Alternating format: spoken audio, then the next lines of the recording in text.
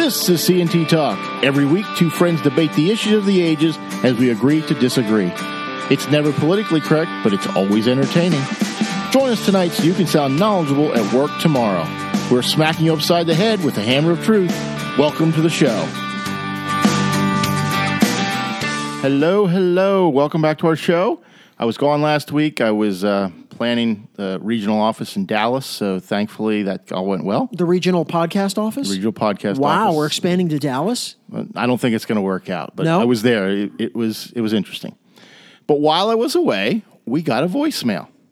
Now, Tony hasn't heard this voicemail, but I think he'll know what Well, it's I think about. I know who this is. So. I think you do, but I'm going to play it for the audience and then get your reaction to the caller. Hi, this is Jessie. I'm actually Anthony's sister. I listen to your podcast all the time. I know everybody refers to him as Yes. Tony. I had to call in regarding your last podcast because of this whole thing with Dr. Ford and women, and she should be believed. And I consider myself a relatively intelligent woman, been in the work world, single mom, have a son who's young, and I just want to speak out and see if there's other women that even call into the show. I'm a little frustrated that any media source or most people that you talk to are saying that, you know, I found her credible, I found her to be believable.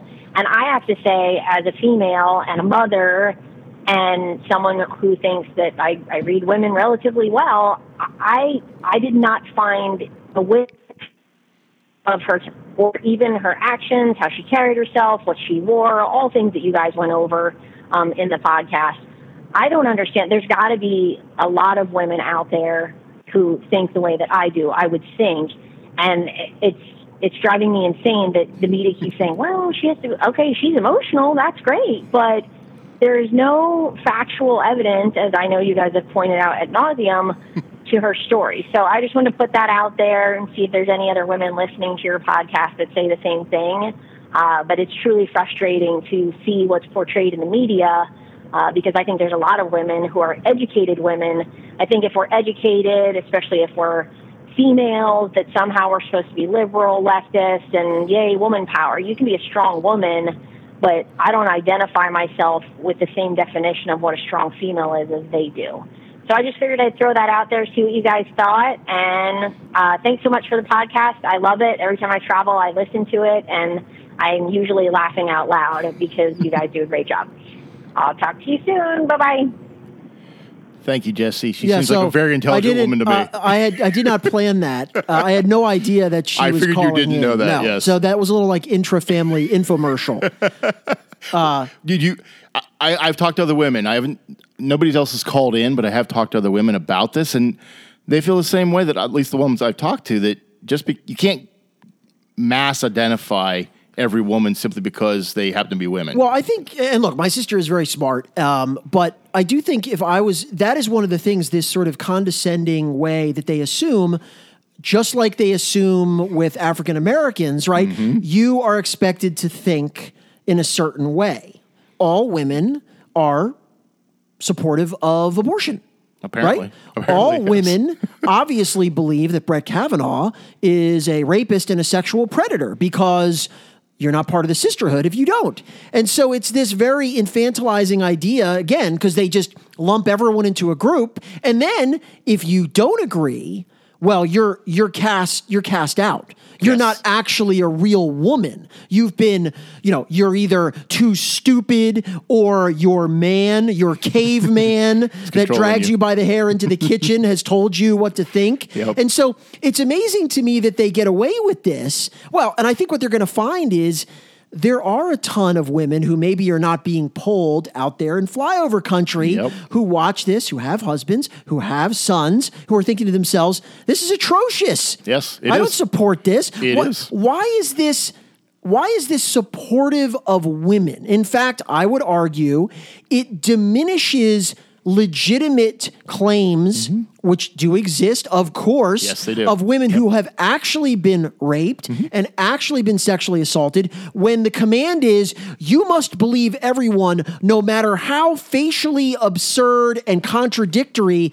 this person's story is. That just diminishes the person who comes forward who actually has corroborating evidence and does have medical records and does have witnesses who say, a day later, she was busted up and she came to me and said this. You minimize the entire movement. They don't seem to recognize this. Well, I think they're using the women for their purposes, unfortunately, and I think Dr. Ford is one of those women, whether she was complicit in the being used or she was just naive and being used, I don't know, but she was used for a political purpose. And if you've noticed, since the confirmation, you really haven't heard a whole lot about Dr. Ford. Well, of course not. She's gone. She's disappeared. Well, she served her function. It didn't work. And by the way, they don't want any further probing of her because the more that goes on, the worse it's going to get, right? You haven't heard any more. No more people have come forward. Nothing. It's just like it disappeared. He's confirmed. People protested the day it happened, and that's it. The mudslinging operation moves on to the next town, the next person that we have to demonize and destroy. Exactly. So I want to read some headlines. Okay, these are directed at Brett Kavanaugh. So let me explain that. So a writer on the CBS Late Show. Oh, yeah, she. Wait, the Late Show with Craig Ferguson? No, he's not there anymore. Oh, so I don't watch CBS, so I have no idea. Let's see here. I don't know who it is. Stephen Colbert. Oh, it's Colbert. Okay. So this is Ariel Dumas. This is what she put on Twitter. Whatever happens, I'm just glad we ruined Brett Kavanaugh's life. Yeah. Whatever happens, I'm just glad we ruined Brett Kavanaugh's life. Well, at least I give her points for honesty. She was honest, but she's still employed. Let's see. Well, I'm assuming she got a special She probably plaque. got a special commendation at the Colbert Show. This is from USA Today. Witches plan to hex Brett Kavanaugh using effigies, coffin nails, graveyard dirt, and more. That's in the USA Today. That's an actual story that they thought was fit to print. We're going to hex Brett Kavanaugh. Well, okay. it's factual. Well, it's I mean, factual. again, it's interesting. It's ludicrous, but that's okay. The credibility of witches seems to fluctuate depending on, who was it? The Christine O'Donnell. Remember, she was a Republican candidate for Congress who got tied. She was supportive of the wrong kind of witches.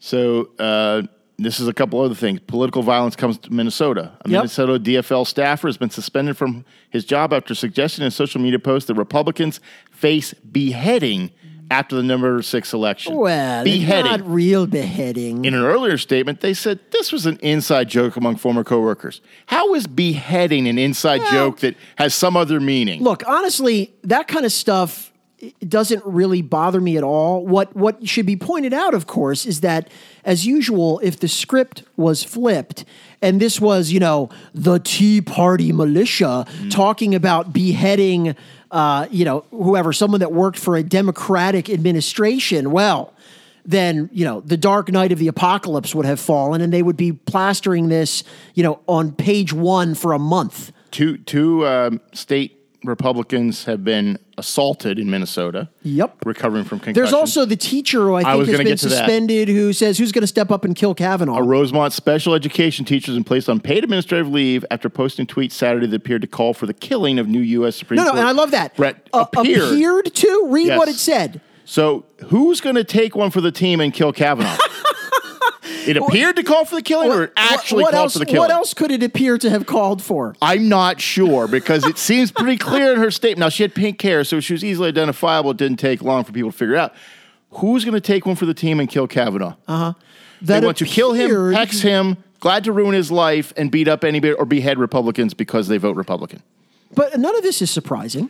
It's not surprising. Do you remember Harry Reid when he lied about Mitt Romney's taxes? Do you remember that? When he said Mitt Romney had paid no taxes. And then, of course, Romney produced his tax returns. He paid, millions and millions of dollars. Paid taxes just like us. So somebody asked him, well, Harry, you said he didn't pay taxes, and that wasn't true. Do you have any regrets about that? And do you remember what his response was? None. I don't remember the exact words. No, his response was, he didn't win, did he?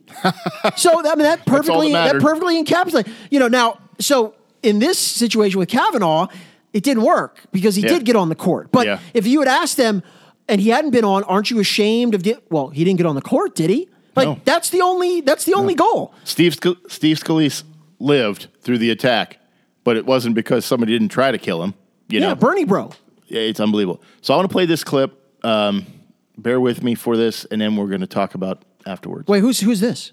It's a super A surprise? clip. Oh, it's a super clip. Okay, good. Where do we go now? Where do we go? Where do we go? Where do we go? Oh, where do we go now? Where do we go? Where do we go? Can't go wrong with Guns N' Roses.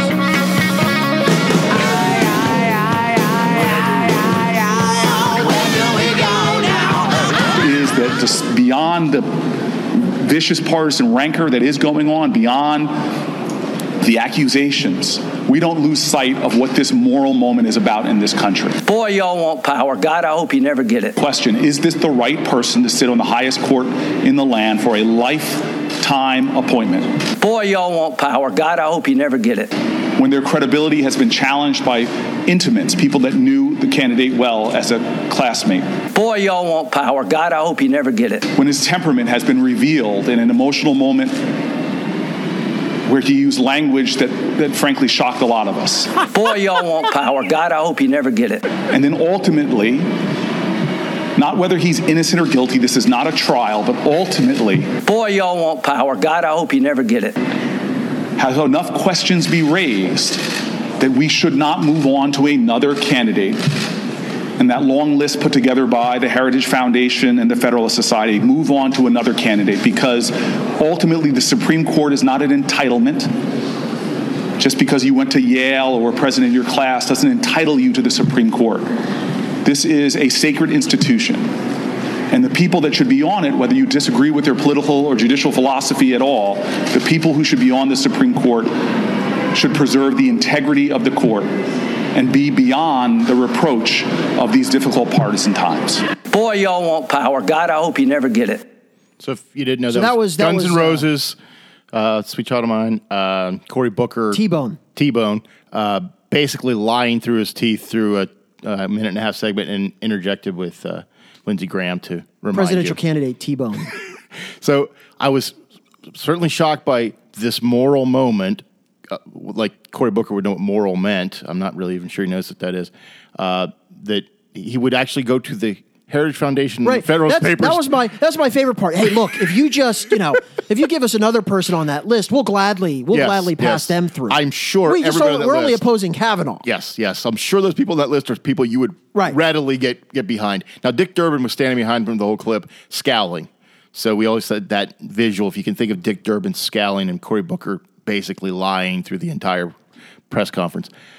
So I also like the part about, his temperament. Yes. Now that we've slimed him for in public, how dare accused he him be of being offended a to that sexual guy. predator. It's very disturbing that he's now that we've punched him in the face 17 times. He's somewhat agitated. Frankly, it was a shocking moment. Yeah, shocking language. What yes. language was that? Was it from the questions you guys asked, or was it from his response to not being happy? He was partisan. You don't call out sitting senators. Why not? Because that's, don't you know who they are? Are they higher on the pecking order than him? Yes. I think the judges are an equal representation of government, right? They're not below the senators. When Cory Booker is done, serving his day in the Senate, he goes into some platonic cave and contemplates the greater moral virtues. That's what he does all day. What T-Bone story can I cook up this time? Right. I am Spartacus.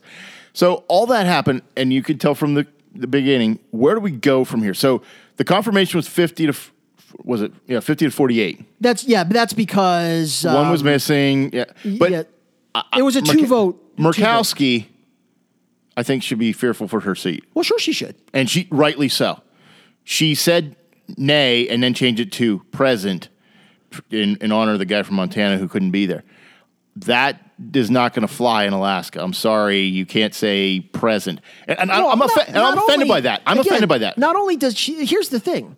It's not that she said no. It's that she had no articulable reason for saying no. She literally said, I think Brett Kavanaugh is a good man. She raised no objections to his jurisprudence. Okay, I've always said, look, if you're a Democrat, you are a living constitutionalist. You don't want this guy on the court. Now, we can have a separate debate about whether it's a legitimate criterion to say you have to pass an ideological litmus test. That never used to be the case, but it's the times we're in now. So fine. If you're a Democrat, you want a person to be on Notorious RBG's posse. He's not going to be it. We know you're voting against him.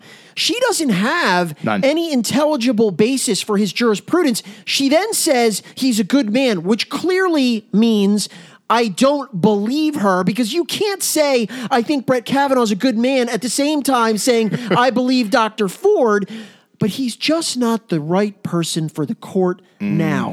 What a bunch of craven gibberish that is. Vote her out. Vote her out, Alaska. I would have respected her more if she said, I believe Dr. Ford. I think he is a preppy serial assaulter. Yeah. Attorney Avenetti's presentation was very compelling. I believed his witness. Whatever she's going to say it.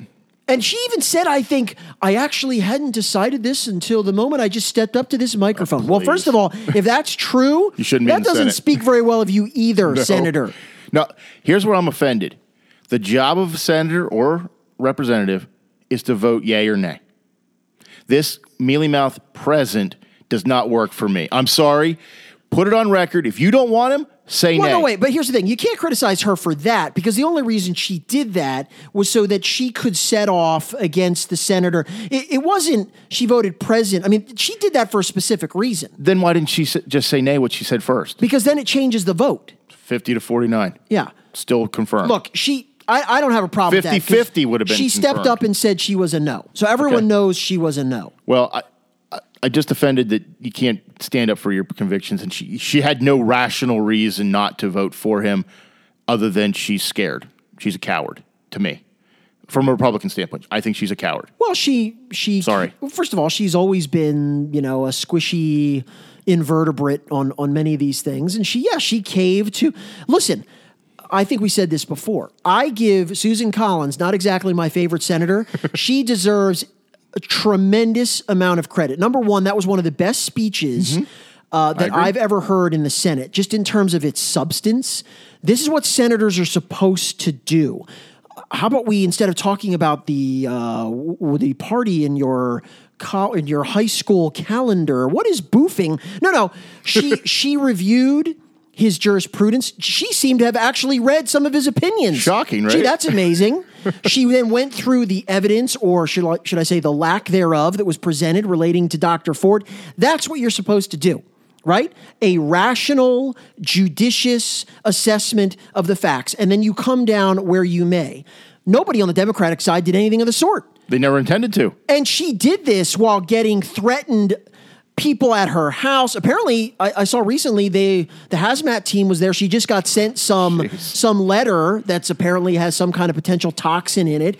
I mean, these people are insane. They really are. Yes. So for Beheading. Susan Collins to stand up and do that under that kind of pressure, while you see Mr. Flake getting a quivery lip as the two Soros activists confront him, all and he credit to her. He voted for him as well. I'm surprised. The irony of that is, I think we said as well, is that actually turned out to work very much in the favor of Kavanaugh. I was concerned because I wasn't confident that the Republicans would be able to put a limit on the investigation, because it would have been, we need another 2 weeks. Right. We need a Mars probe. We need someone to talk to his high school, his elementary school teachers.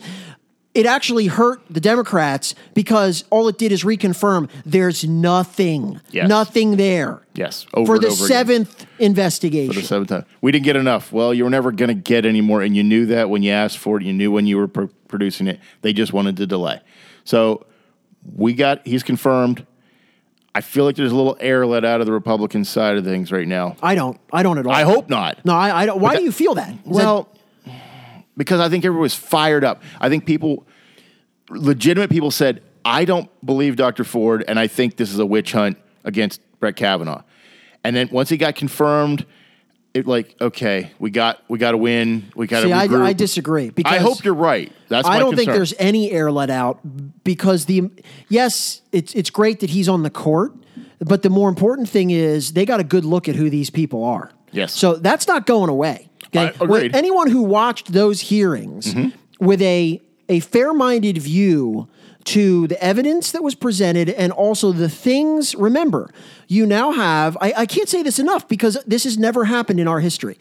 You have the leadership of one of the political parties in this country who are openly saying, we don't care about presumptions of innocence. You heard Cory Booker. We don't care about innocent or guilty. And don't give me this ridiculous sophistry about this is not a trial. Yes, this is the bet. Well, even if it isn't, it's a job interview. No, I don't think so. In under oath in front of the nation. No, it's not. But the point is that these fundamental bedrock principles of our system of law don't just disappear because you're not in court. And these people have openly advocated for trial by ordeal and all that is necessary. In fact, Booker said it right there.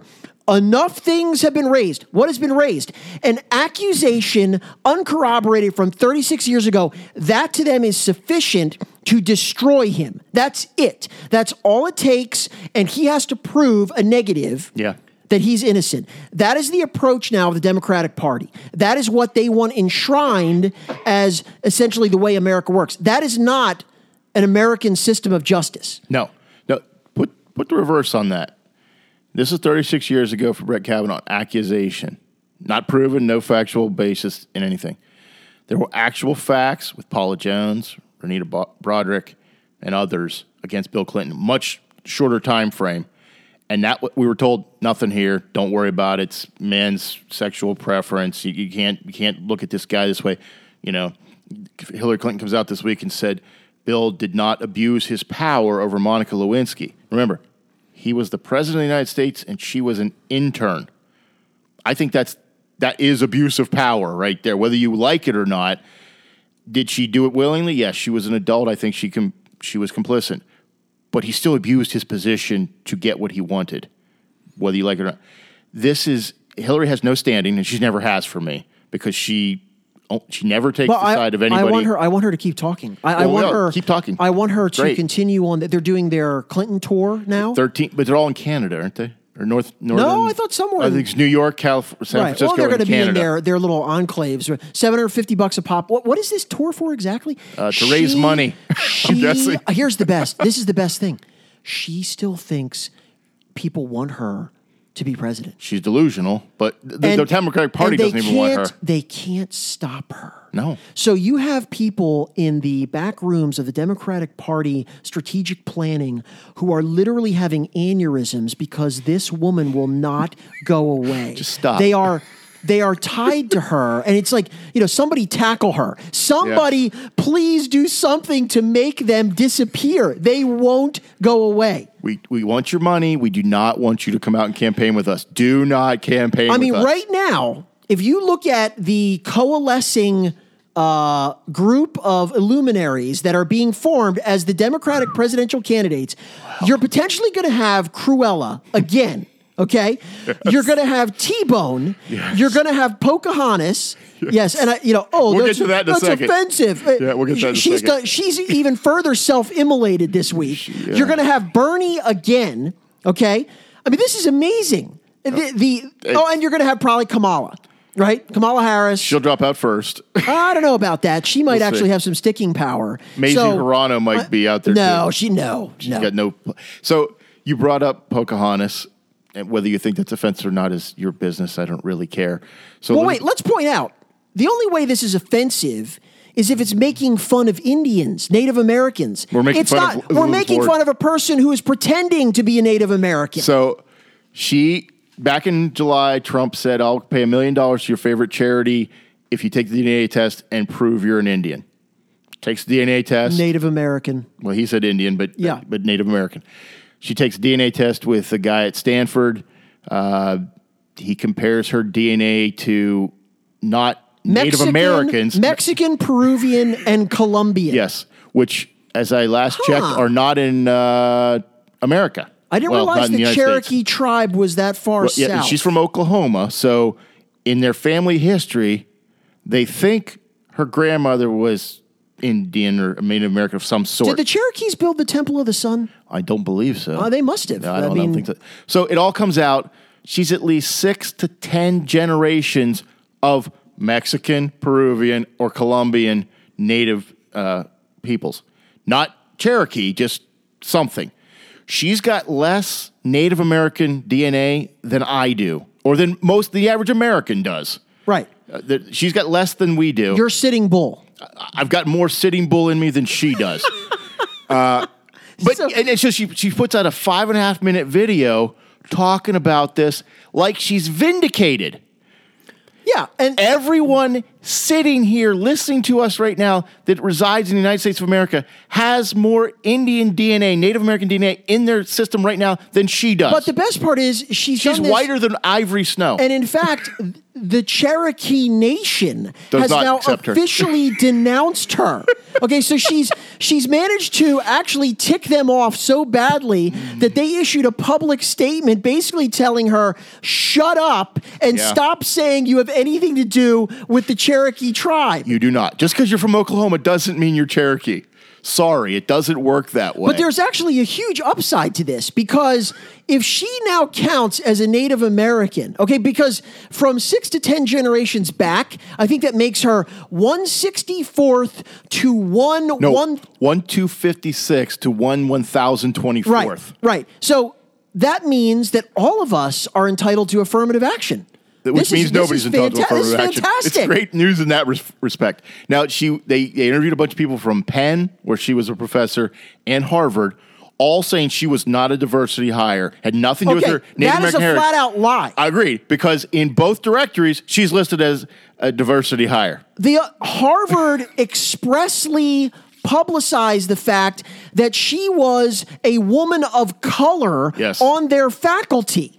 Okay, so color white, because that's the only color. No, she can really so claim. again, this is why you can't believe the media. If you go actually and look at what Harvard was saying at the time, they were openly advertising her as a minority hire, and very proud of the fact that that was someone they had brought on to their Rainbow Faculty Coalition. Yeah. So that is a bald-faced lie that and it's a bald-faced lie that she says she never used this because, why didn't you correct the record? Yeah. Well, it's changed. At Penn, she came in as white, and then they changed it a couple years later to say she was a diversity. Women only, but she's not a diversity from a race standpoint. And she also claimed in her little vignette that her family was suffering discrimination because of her mom's.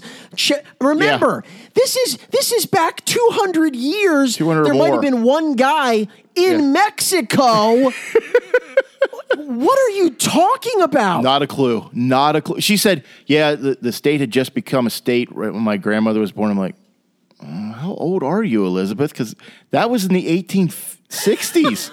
Are you insane? 1850s? I don't even remember now. This is such a self-inflicted disaster.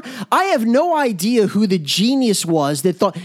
Their thinking had to be, Trump is getting traction with this mockery of me. Yeah. I have presidential aspirations. We need to put forward some way to refute this. And all she's managed to do is make herself even more of a laughingstock. Wow. Well, she still thinks she's owed the $1 million for a charity. I'm like, no. You didn't prove you were Native American. You proved you had a tiny fraction of Native American. That doesn't make you Native American. And there's no genetic test for being Native American. Well, that's the reason to me that he doesn't owe it, is because the test itself did not measure Native American DNA. Nothing in there, because they don't have enough people to get it from. Not enough people volunteered who they can verify are actually of Native American descent. She is a classic. And I think to get status for college admissions, I think you have to be, is it an eighth? I think as far as an eighth, she's not even remotely close to that. I'm not close to that, and she's further along than I am. It's just ridiculous. She actually might make Hillary look like a nimble and savvy political mind. Well, and the fact that she put the video out and put all this in there, and she thinks she's correct. It's like, she doesn't think she's correct. She's putting what she thought was, which is almost as bad, people are going to buy this. Like this is a compelling lie that we're managing to. Yes, this is good. We're going to sit down with this guy. Watch the video. Her brothers are Republicans. They're not even on her. I mean, they're on her side because she's family, but they're not on her side politically. It's just amazing. So we've got our candidates for 2020 on the Democratic side. Laughable, and more laughable. Maybe some dark horse will come out, and I'm sure they'll be the next hope for everybody. But we got elections in 3 weeks. Yeah, midterm elections. Some pretty important midterm elections, I would say. There's been this blue wave rushing towards November 6th. What happens on November 7th? What are you predicting? Are we going to see a blue wave? Are we going to see a blue puddle? My only, first of all, I think the chance of the Democrats taking the Senate are completely gone. Not going to happen.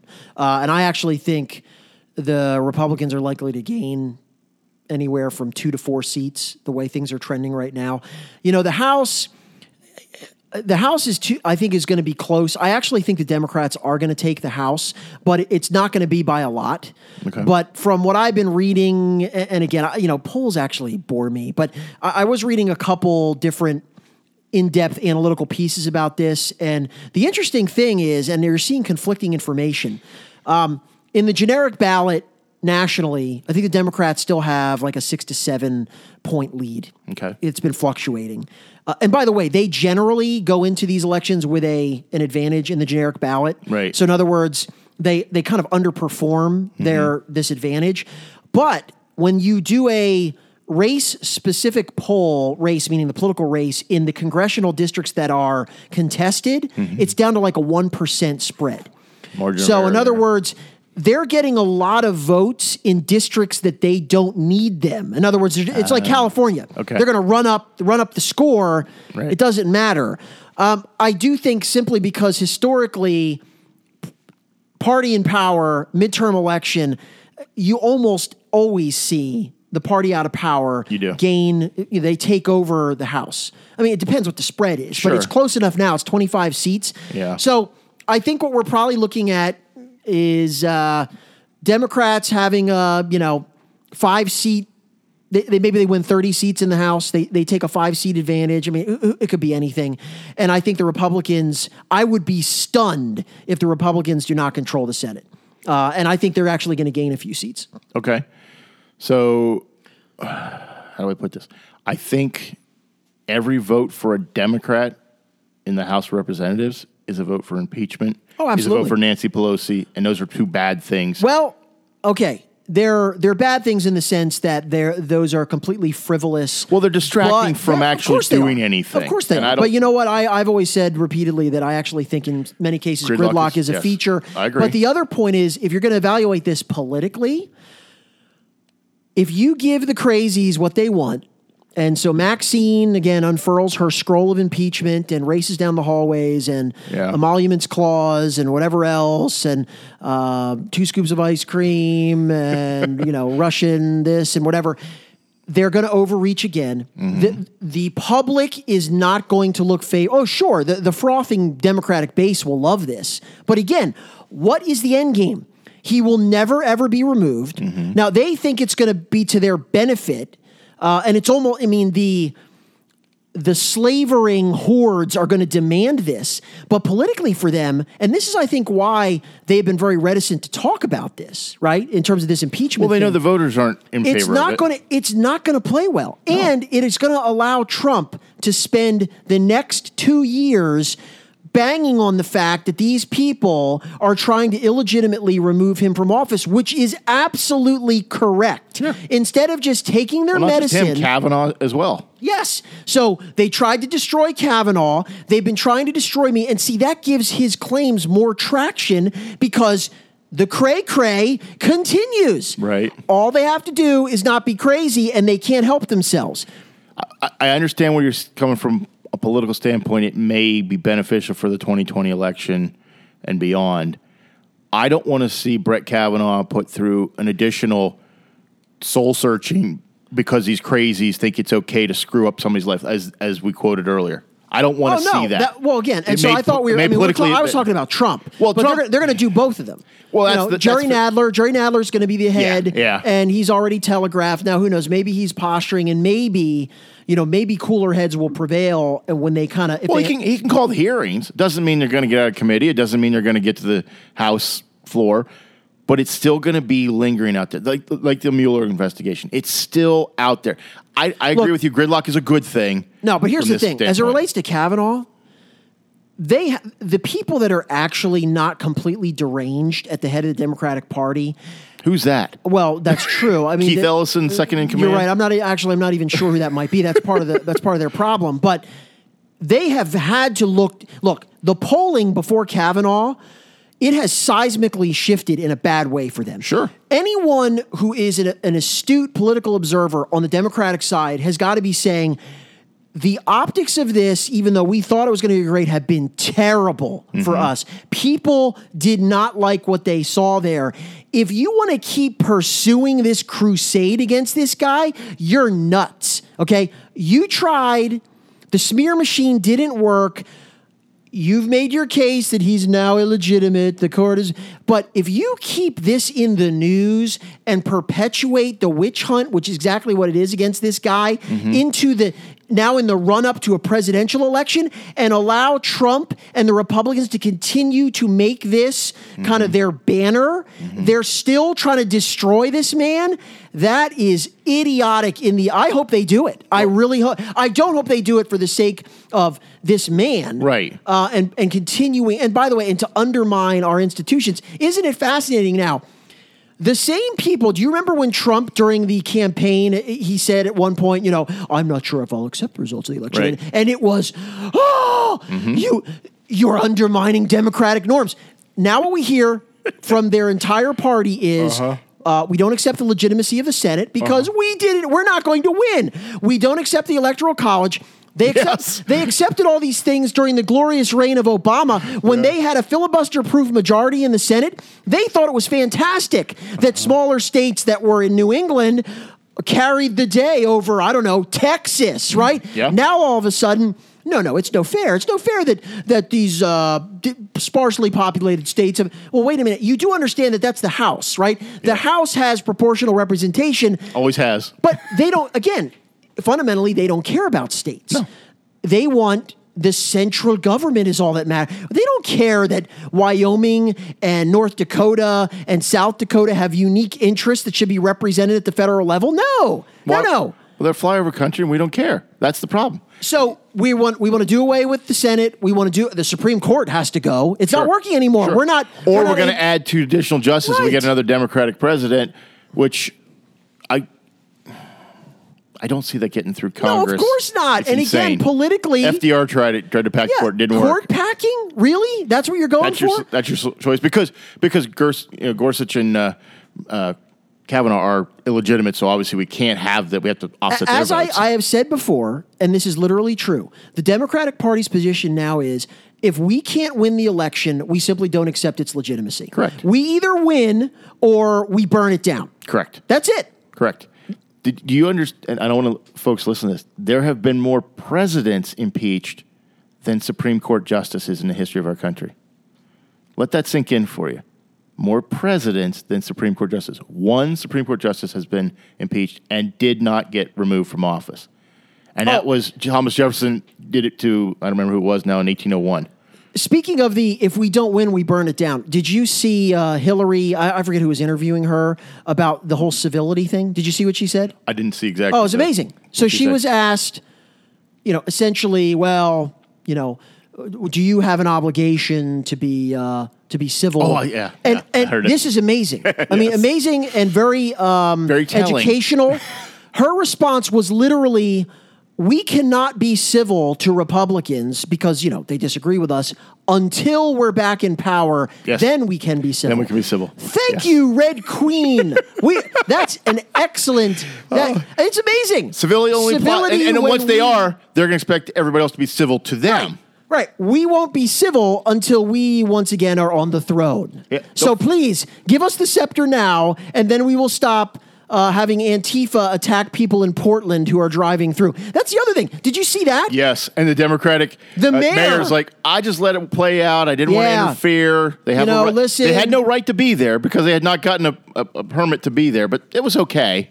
They were smashing the guy's car. Yes, and the mayor was befuddled about, what should we do? Should we send the police in? Oh, we don't want to do that. No. It's difficult to discern what's going on there. The people in the masks that are terrorizing this man, they're upset. They're very upset. And Hillary said, we'll be civil again when we actually control everything. His name Tom Wheeler? I have no idea. Yeah, that's the level we're at. That's where we're at. That's my concern. We're at this level where we're more divided today than we were 3 or 4 years ago, even under Obama, even though he tried to divide everybody.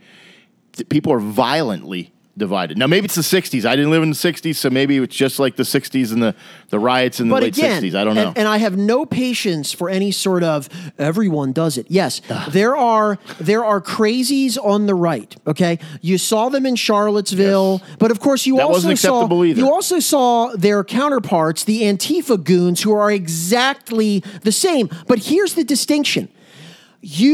I defy you to point me to a Republican politician, a Republican intellectual who has explicitly said, get in their face, go to their homes, go when they're eating at restaurants, harass them wherever they are. No one is saying that on the right. No. Nobody. There are multiple people in leadership positions in the Democratic Party who are calling for this. From Maxine to Tom Perez to various Congress critters, and they have absolutely no problem with it. So don't give me this is a problem for both sides. There are fringe elements on both sides who welcome violence, and there always are going to be. But only one party right now has gotten behind the idea that mob rule, and I will use the M word because these people are mobs. That's the new thing. CNN, don't call it a mob. These people are just vexed. They're vexed. They're anxious about the state of the country. That's why they're acting like zombies clawing at the doors of the Supreme Court. No, they are unhinged mobs, and you on the left, Maxine and Tom Perez, and frankly, since this is the standard, everyone who is not saying you shouldn't be doing this is enabling and encouraging this. And it is going to lead to, I think, somebody getting shot or somebody getting killed. It's inevitable. Was Obama say if you're not with us, you're making common cause with the enemy, common cause with the mullahs? That was related to Iran. Yes. Yeah, but isn't this? Could not Maxine Waters, in a way, be? Now she said this after Steve Scalise was shot, but she's advocating violence against other people. Is that not illegal? The Supreme Court's ruled on that many years ago. You can't yell fire in a theater and expect it to be okay. You can't yell bomb at the airport and expect it to be okay. So she's inciting violence. Tom Perez inciting violence. Hillary Clinton to a point, no civility. Inciting people to violently act out. And then Tom Wheeler in Portland. You can't, at what point do you say, you can't say those things? I can't say those things. You can't say it. I don't care if you're angry. I don't care if you're upset. I don't care if you're bothered because you didn't win. You can get your way. You can't say those things. You are an elected official who cannot say those things. Well, of course you can, because but you can't. They are now so enthralled to their base. There is no. That's the thing. Their leadership is now basically indistinguishable from the far left base that is now controls their entire party. In fact, I think Perez the other day came out and basically said there are no moderate Democrats anymore. And I would agree with him. And he should know. I would agree with him. He should know. He's about as far left as you get. Yeah. So they've embraced these sort of tactics. As I said, it is the campus has now come to D.C. Right? Yeah. The mini Maoists who run most of the college campuses, both at the student and administrative level, these tactics are now the mainstream of the Democratic Party. They are. But what do we do to combat this? Obviously, in a Democratic city, you're not going to send in the police. The only thing that you do is you defeat them crushingly at the polls. That's what you do. And it remains to be seen whether that's going to happen. I don't know. So I'll stand by what I think it was Hugh Hewitt said. every vote for a Democrat is a vote against or for Nancy Pelosi and for impeachment and all the things you don't want. Every time you vote for a Democrat, that is what they want to do. At any state or federal level, maybe even local level, that's what they're trying to do. And I hate to say that I like, and I thought about this today, I like that there is a balance, or was a balance. You know, an out-of-control Republican Party is not a good thing either. We saw that during the Civil War with the radical Republicans. That's not necessarily a good thing either. You have to have a balance. You have to have a check on what you do. But this isn't a check. This is a violent mob saying, we didn't get our way. You have to change everything you're doing because we didn't get our way, and we're the only thing that matters. Doesn't matter what you think. Only what we want matters. And frankly, I'm not real thrilled by where we're going, and I'm a little concerned because it's not. There's no release valve. It's ratcheted up every day. It's ratcheted up. One more thing. Just imagine what's going to happen if it turns out that Republicans hold both the Senate and the House. Again, after November 6th. Yeah. The lunacy will go yet another several levels up. We talked about this, we said when Trump won in November 2016, there were the Democrats and all their sycophants were, the world's about to end. In 2008, I didn't think the world was going to end. I wasn't happy with the results. I wasn't happy in 2012. But I didn't think the world was going to end. Each one of these people believes the world is about to end because Trump is still in power. And if the Republicans are still in behead Republicans. You heard it from Minnesota. Behead the Republicans. That's insane to me that these are these public figures advocating right there. We talked about inciting violence. Behead Republicans. There's no inside joke on that. There's not an inside joke. You called for violence against people who vote Republican. That cannot happen. That cannot stand. It's the new politics of civility. But it's not, and that's the problem. They can call it whatever they want, but it bothers me immensely that this is what we're dealing with. It's going to continue for the foreseeable future. Wow. And just imagine. So, I mean, and then you play it forward. Just imagine if Trump is reelected. I literally don't know what they're going to do. I mean, they have been in a state of perpetual hysteria for 2 years. Yeah. What are they going to do if Hitler gets a second term? I don't know. I would like to say I'd like to see that happen because I would, but I'm concerned about what would happen. I even saw a clip the other, I don't know, and I don't really watch these shows. I usually see them online. There was a clip from some guy on MSNBC who actually looked a lot like the Nutty Professor. And he was some leftist, and he was ranting about the fact that, Trump has given his Mordor minions what they want, racism. But then he says, we could be dealing with this for 2 years or perhaps 1,000-year Reich. And the rest of the people on the panel are kind of like, oh, yes. Well, that's you're right. What are you talking about? And again, doesn't anyone kind of look at these people and say, up the medication? I understand you're on my side, but you're kind of embarrassing me. You're crazy. Stop talking like that. Just stop it. You're a nutbag. 1,000-year Reich? I know. Let's all go to Starbucks. Hey, I mean, it's like, let me get on my laptop, and it's just amazing. They're sitting in a studio where they're going to go leave for their penthouse in their limo, and they're talking about 1,000-year Reichs. It's just. Do you even think they believe this stuff? These talking heads? I think some of them do. Wow. That's sad because that's delusional. I didn't think Obama was going to rule for 1,000 years. Yeah, I don't think Michelle Obama, if she ever runs, is going to rule for 1,000 years, or Malia, or whatever. Somebody online has said, with the left, the dark night of fascism is always descending, and yet it doesn't have the, inconveniently, it just never happens to show up here. It does not. Actually, they're the ones. We've talked about this. The authoritarian instinct right now is entirely. They keep talking about Trump. He's an authoritarian. What specific authoritarian policies is he actually enacted? Well, he hasn't let Muslims from 7 countries that Obama approved come in. That was his authoritarian rule. That was it. But there's a whole host of people on the left who are all about authoritarianism. They sure are. Well, as long as they're authority. Yeah, it's amazing. As long as they're authority, they're good with it.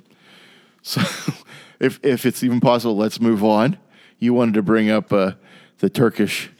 Oh, yeah. Reporter. I use that in quotes. This is a fascinating story. So this Khashoggi, I'm not sure if I'm pronouncing that correctly. I don't know. This is a guy, I forget his first name.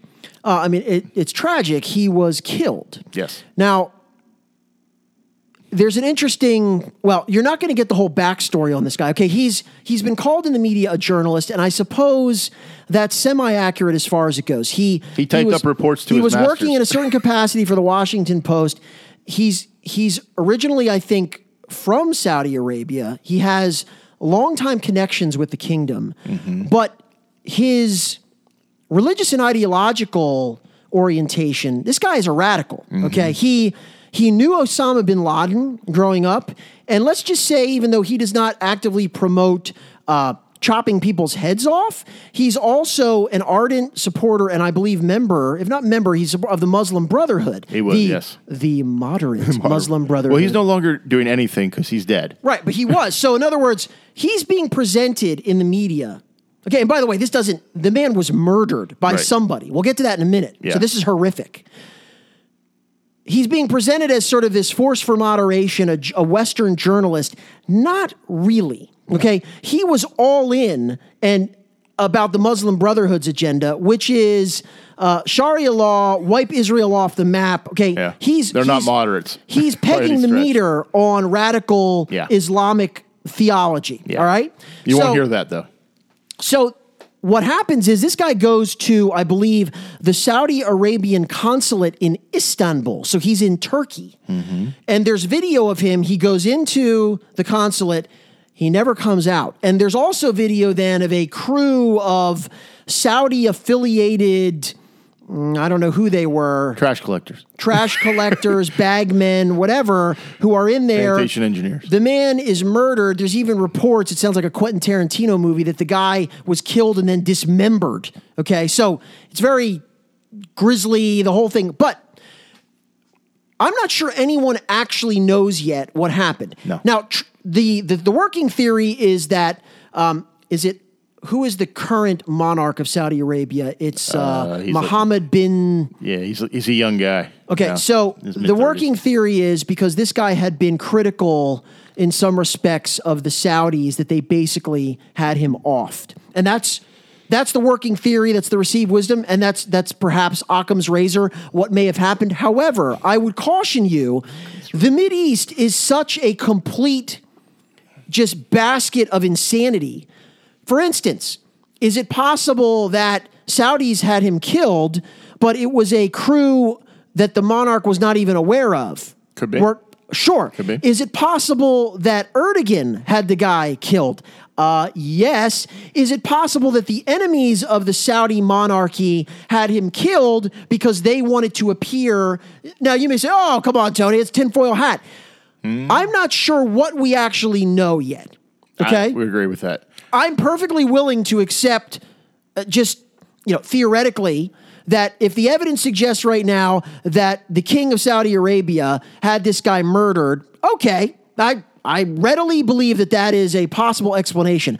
What I'm not willing to concede yet is that we know definitively what actually happened to this dude. So that's one aspect of this.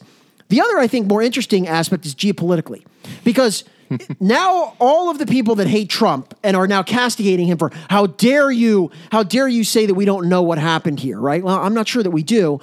You need to slam. By the way, Saudi Arabia, yes, a Sunni theocracy, brutal regime. They have public executions of people. They have people imprisoned. They torture people. And yes, we actually have a working relationship with them. They have oil. Well, they have oil, but what's the second reason? Well, they let us use their air bases to stage for the Middle East. Right, but in terms of who they are, what is the nation that they are implacably opposed to in the Mideast? That would be Iran. Correct. So you have Shia Iran aligned against Sunni Saudi Arabia. Now, all the people that are saying, we need to send them a message and we need to cut all ties. Interestingly, these are the same people that said, let's send pallets of cash to Iran. Sure. We don't need to, the world's leading sponsors of terrors, death to the great Satan. We need to be nuanced and nice to them, but we need to go after Saudi Arabia for whacking this one guy. The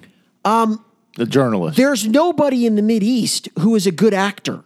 No. Okay, they're all thugs, kleptocrats, and murderers. That's the way the Mideast functions. So you've got Erdogan in Turkey, you've got Assad in Syria, you've got the mullahs in Iran, and you have Saudi Arabia.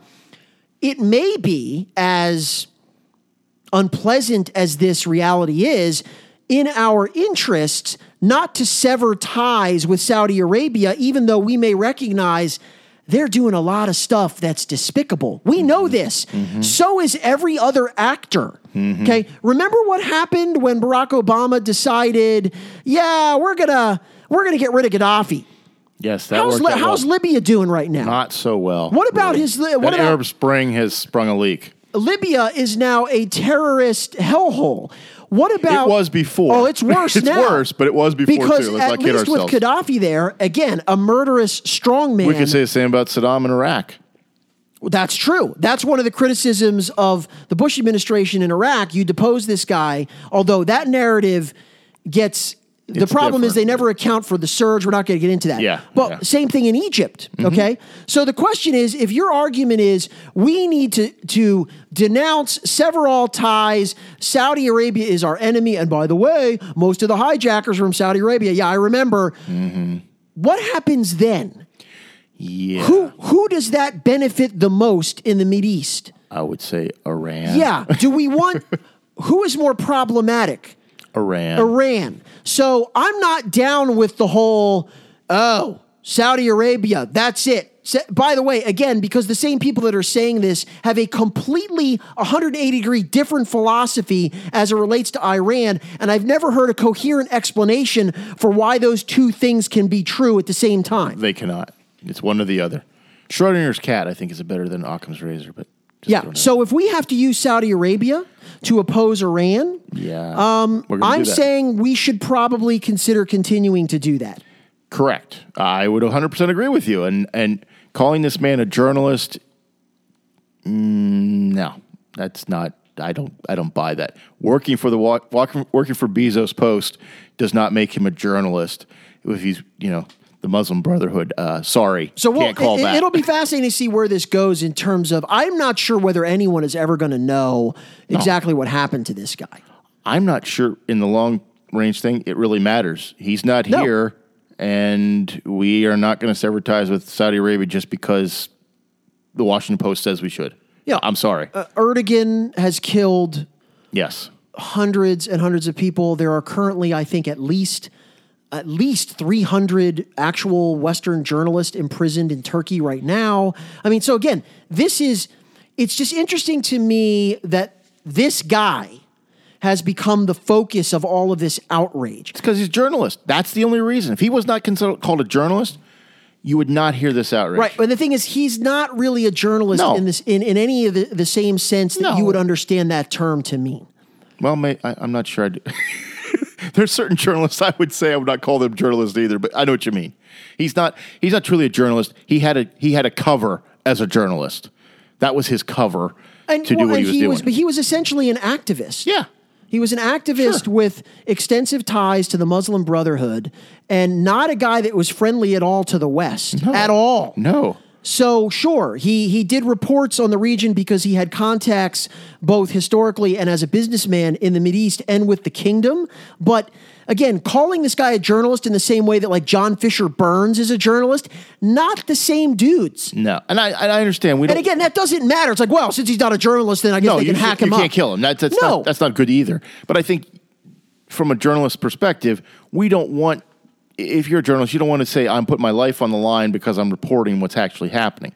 If, in fact, you are reporting what's actually happening. The question is, if you are advocating a distinct shift, a dramatic shift in our current political engagement with Saudi Arabia based on this incident, and you're also somebody that supported Obama's Iran dealings, I don't want to listen to you. Yes. Because there is simply no way that you can square that circle. Don't talk about it. Yeah, I don't know where it's going to go, but I don't think we cut ties with Saudi Arabia. I think that's ludicrous on its face because our alternatives are not better. And I've been a big critic of the domino theory for communism, dealing with bad groups to prop up bad groups. Enemy of our enemy. It's very geopolitics is very complicated, and you can't always get what you want. You get what you have, and you get to deal with what's there. It's dirty. I mean, Yeah. it just is. It's messy and it's not pretty, and it as a Christian, it doesn't make me feel good to know we're dealing with these groups of people who are horrible human beings, but they're a little less horrible than the other human beings and again, we have to deal with. And certainly, as a Christian, that's true. But for purposes of national security, you can't just bury your head and decide, gee, we wish the world was different. It's not. The world is as it is. Correct. So you need to deal with these things as they are, not as we wish them to be. Correct. So we got a reader question or a listener question, and I'm see if you know the answer. I do know the answer because I looked it up. But Okay. So does the name Walker Smith, Texas Ranger? Walker Smith Jr.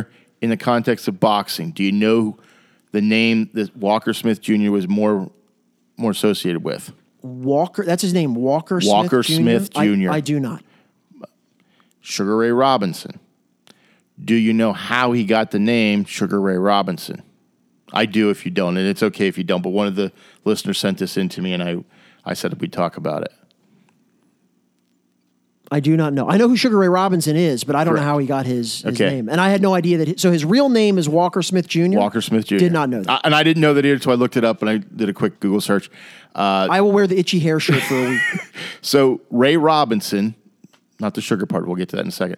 The Ray Robinson part, he needed an AAU card, and he took somebody else's card in 1936 and went by Ray Robinson the rest of his career.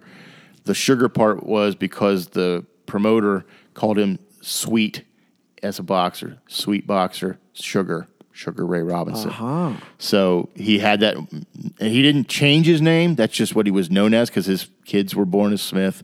He was married 3 times, but I did not know that. Did you also know that most boxing experts, and this includes Ali, pound for pound, believe that Sugar Ray Robinson is the best fighter who ever lived? I do believe that, and I have heard that said, and I obviously didn't see him fight live, but I've seen some clips, and he was a pretty good boxer. And he was interrupted by World War II, so that took out a couple years for him as well that he could have been, but he fought for a long time. From the 30s Those guys to the back 60s. then, it's amazing. I don't know how he did it that long. I mean, this is a very physical and violent sport, and he was a boxer for a long time when guys might be out in a year or two. So, should we close briefly with some football? We should. So now, if I recall correctly, a few weeks ago when you were having a tirade about the downfall of the Steelers, the apocalypse, and I told you that the Steelers are going to win 10 games, and you were assured. They still haven't won 10 games, by the way. They're heading in that direction. Well, they've got 3. I think they've righted the ship. And I think it's better. I'm feeling I was feeling fine about my prediction to begin with. Yeah. Are you off the ledge now? No. Really? I still feel... I feel like the offensive coordinator for the Steelers... I'm not sure where he got his offensive coordinating skill set, but I don't think he's really. So wait, didn't they just score 40 points? Yes, they barely. No, it was like was it 36 or something? Barely, only 36. No, listen to me. So in the playoff game last year, they scored 45 points and gave up 48. So that would be the defensive coordinator. Hold on, who'd they fire in the offseason? Todd Haley, the offensive coordinator. So you fired the guy who got you 45 points and kept the guy who gave up 48. But is your argument then that the current offensive coordinator is not as good as the prior offensive He's coordinator? not as good. But that doesn't mean not working but well. that's a comparison. Okay, but the defense coordinator should be fired. That defense is atrocious. Okay, but they also don't have the same personnel. They had the same personnel they had last year, except for Shazier. Yeah, well, except for Shazier is a pretty big except. Okay, but they weren't good last year, and 4 years this guy's been here, and he's not gotten it better. Keith Butler has not made this.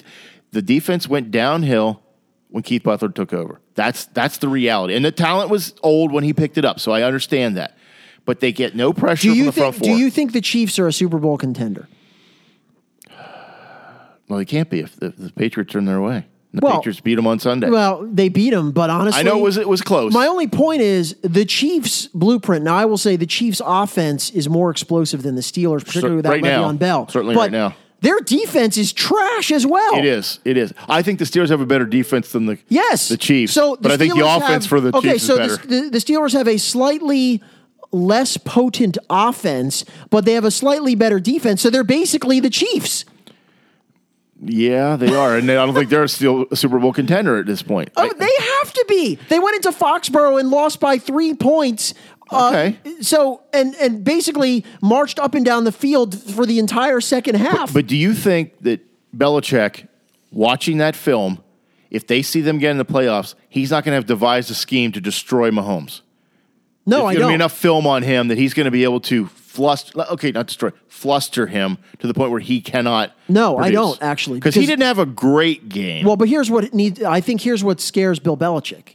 For the first half, they had him a little bit flummoxed. Okay, Yes. He threw the interception to Hightower. He threw the interception he threw in the end zone was just I'm going to try to jam it in between 3 guys, and it got picked. But the second half, they could do nothing with him. And Agreed. the problem for the Patriots is, and it really is a problem for any team that faces the Chiefs, they have too many physical freaks on offense for you to deal with. And so if you can't scheme your way out of tricking the quarterback, you're dead, because sooner or later, one of those guys is going to run past you, whether it's Kelsey or Tyreek Hill. And by the way, can we just say for a minute, Tyreek Hill is the most freakishly fast football player I have ever seen. Yes, now, he there is. may be guys, I'm sure John Ross and Darryl Green in the old days, that maybe have on the clock run slightly faster. I have never seen... He's a video game The play player. that amazed me the most, okay, if you watch this game, when the Chiefs tied, they went down by a touchdown, 40-33. They got the ball back. The first play, Patrick Mahomes steps up, throws a 50-yard laser. Tyreek Hill catches the ball with his back to the end zone because he has to jump for it. The safety is closing on him. So Tyreek Hill has no forward momentum at this point. Right. The safety is closing on him. Tyreek Hill goes from 0 to about 30 miles an hour in a split second and turns to the sideline. The guy doesn't get within 5 yards of him. I know.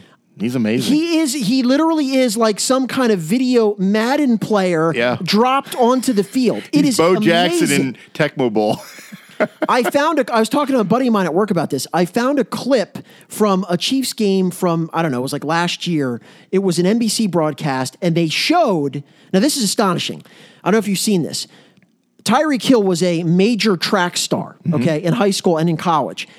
When he was a junior in high school. You talking about the hurdle? He did? No. When he was a junior in high school, he ran the 200 meters. And I think he has the second fastest time for a high schooler in history. But what they did is they took the Olympic 200-meter final, okay, with Usain Bolt, and they superimposed where Tyreek Hill, like at a red line, where Tyreek Hill would have been in that race as a high school junior, and he was somewhere between 4th and 5th in the Olympic 200-meter final. Wow. That's insane. That is insane. Not you saying insane. That I agree with you. The Steelers got destroyed by the Chiefs. But what I saw Sunday night was neither team had much of a defense. There wasn't much defense played right there. now, here's the pecking order in the AFC. Yes. The Patriots, because you got to kill the king. The Patriots, even though they're 4-2, they don't have the best record. They just beat the Chiefs. They're the best team right now. I agree. The Chiefs are the number 2 team. I agree. And pretty close to the Patriots. The Steelers have the next argument to be number 3. Maybe the Steelers, maybe the Chargers. That's it. Yeah.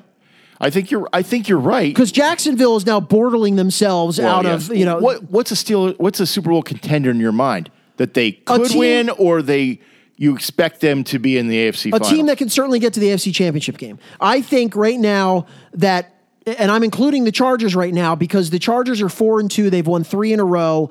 Again, they may charger themselves as they usually do, but the Chiefs may chief themselves too. So that's I possible. think we know what we're going to get with the Chiefs. Okay, their offense is going to score 30 points a game. Yeah. So the question is, can their defense hold people to 29? So is it the 2008 Colts who scored a lot of points but couldn't stop anybody ever? Is that what we're seeing? Yeah, with the Chiefs? I don't think. Now the Chiefs have some guys who on their defensive line who can be effective, but no, their defense is a sieve. So they're going to be in shootouts, but they're a team that's capable of winning shootouts. Yeah. So those are the 4 best teams right now in the AFC, right? I think you're probably right. Here's my concern with the Steelers. And I guess you could say the Bengals or the Ravens. I don't think so. Maybe the Ravens. First of all, the Steelers own the Bengals, so that's over. They do. But here's my concern. I saw Ben, 15-year player, roll to his right and throw across his body to the other side of the field. He couldn't do that when he was a second-year player. He shouldn't even think about it as a 15th-year player. That is insane and stupid.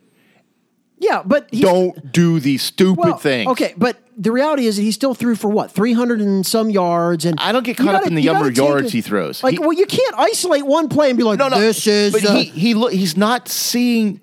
He's not hitting people in stride. He's hitting them behind, or they have to turn. No, I'm serious. So he hits Vance McDonald, but Vance McDonald has to turn, catch the ball, and go. It's not put where he can keep running in stride.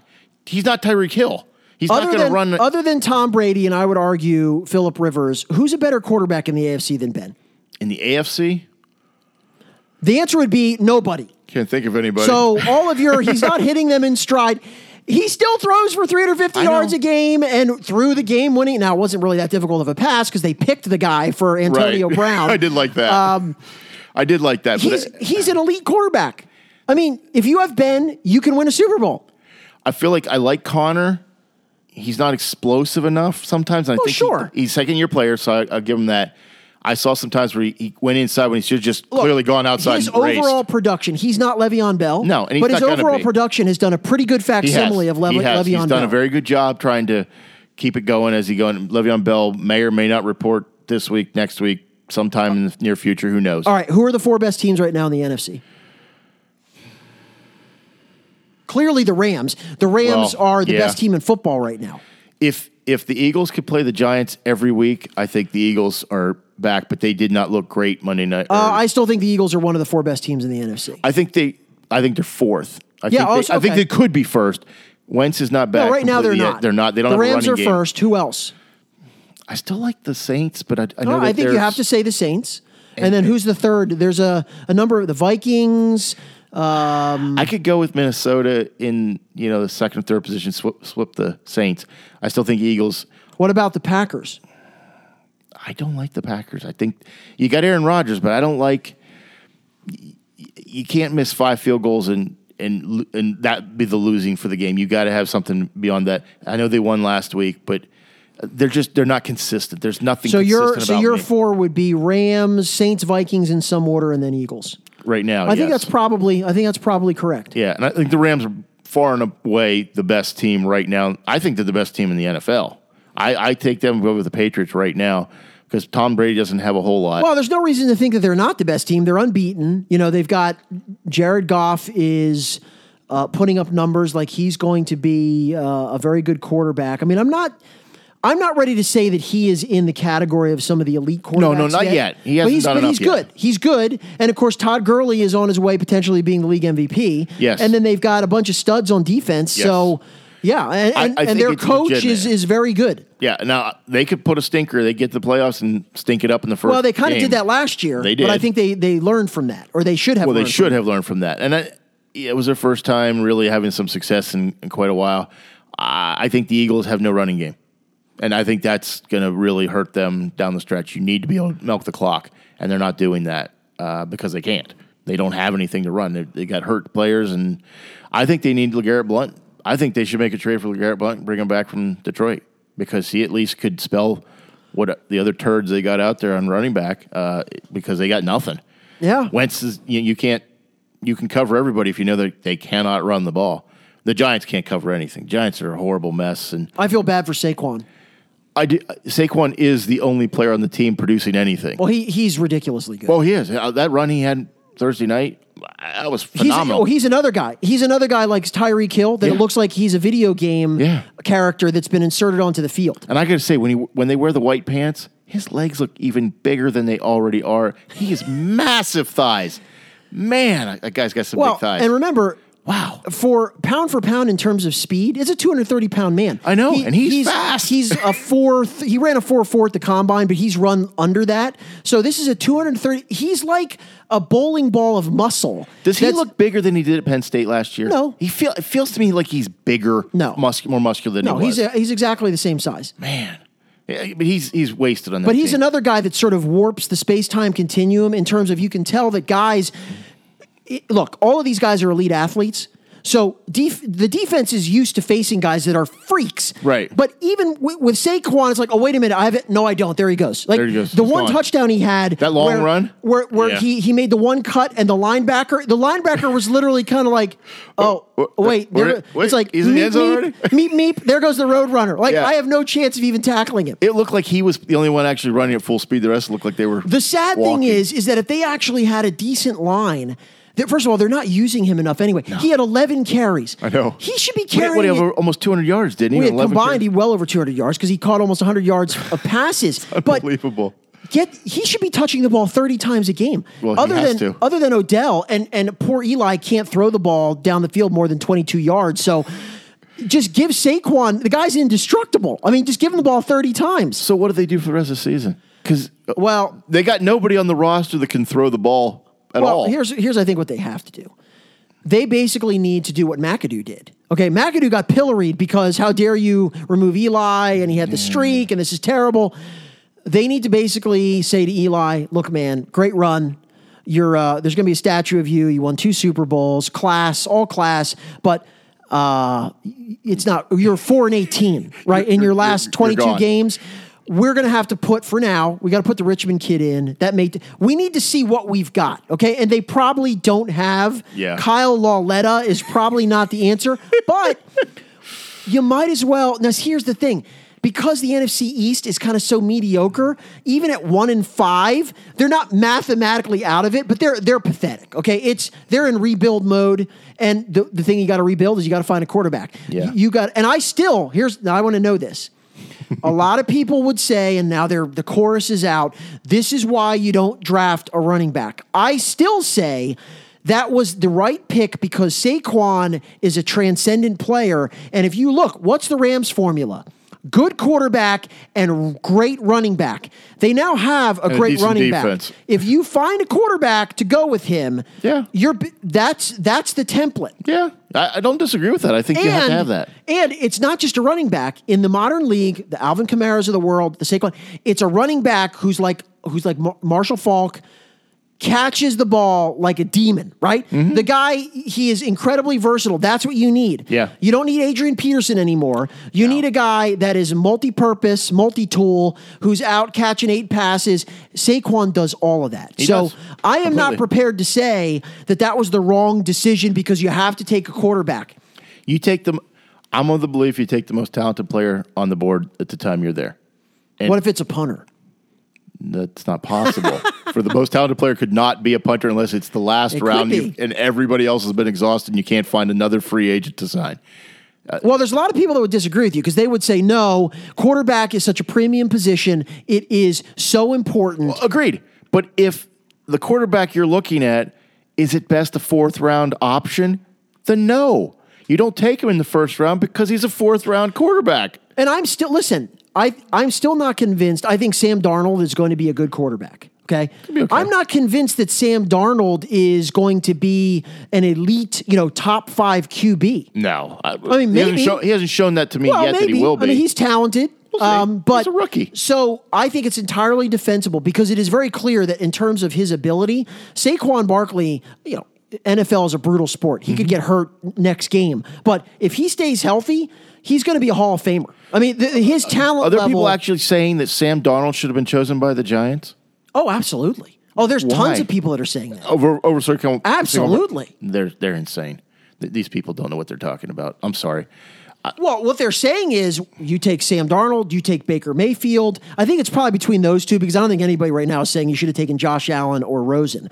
But they're absolutely saying this is why you take Sam Darnold, even though on paper and in reality, Barkley's the best player. Mm-hmm. He's not at a position that is as valuable as quarterback. So you take a good quarterback over a transcendent running back. I don't necessarily agree with that. Well, if you have Barkley on your team, then you have the option to trade him to somebody else for a quarterback if you have to.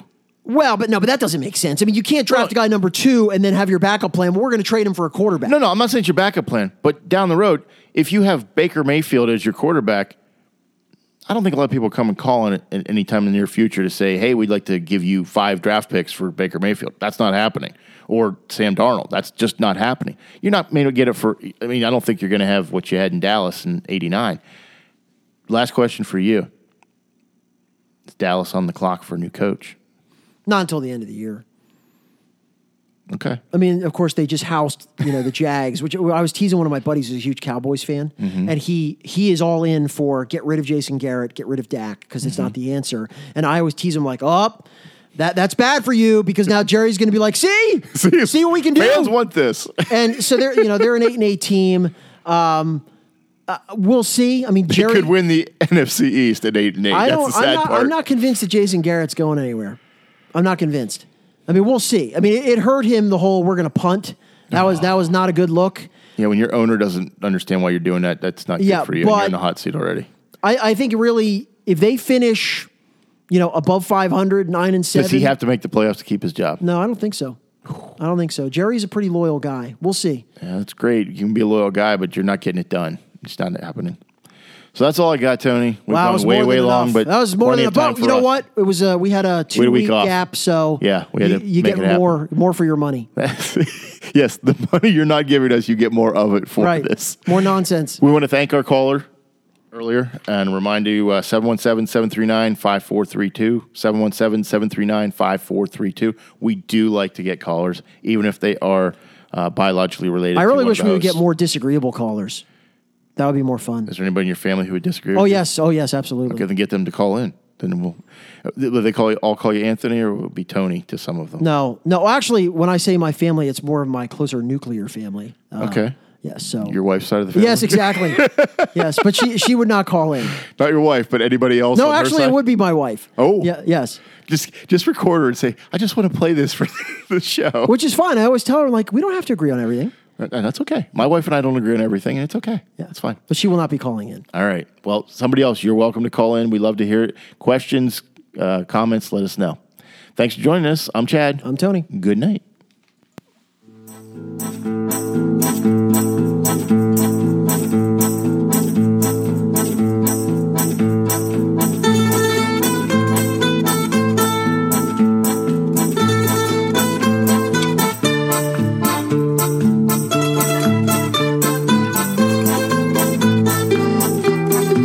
Thanks for listening. This has been a Hannah Tree production.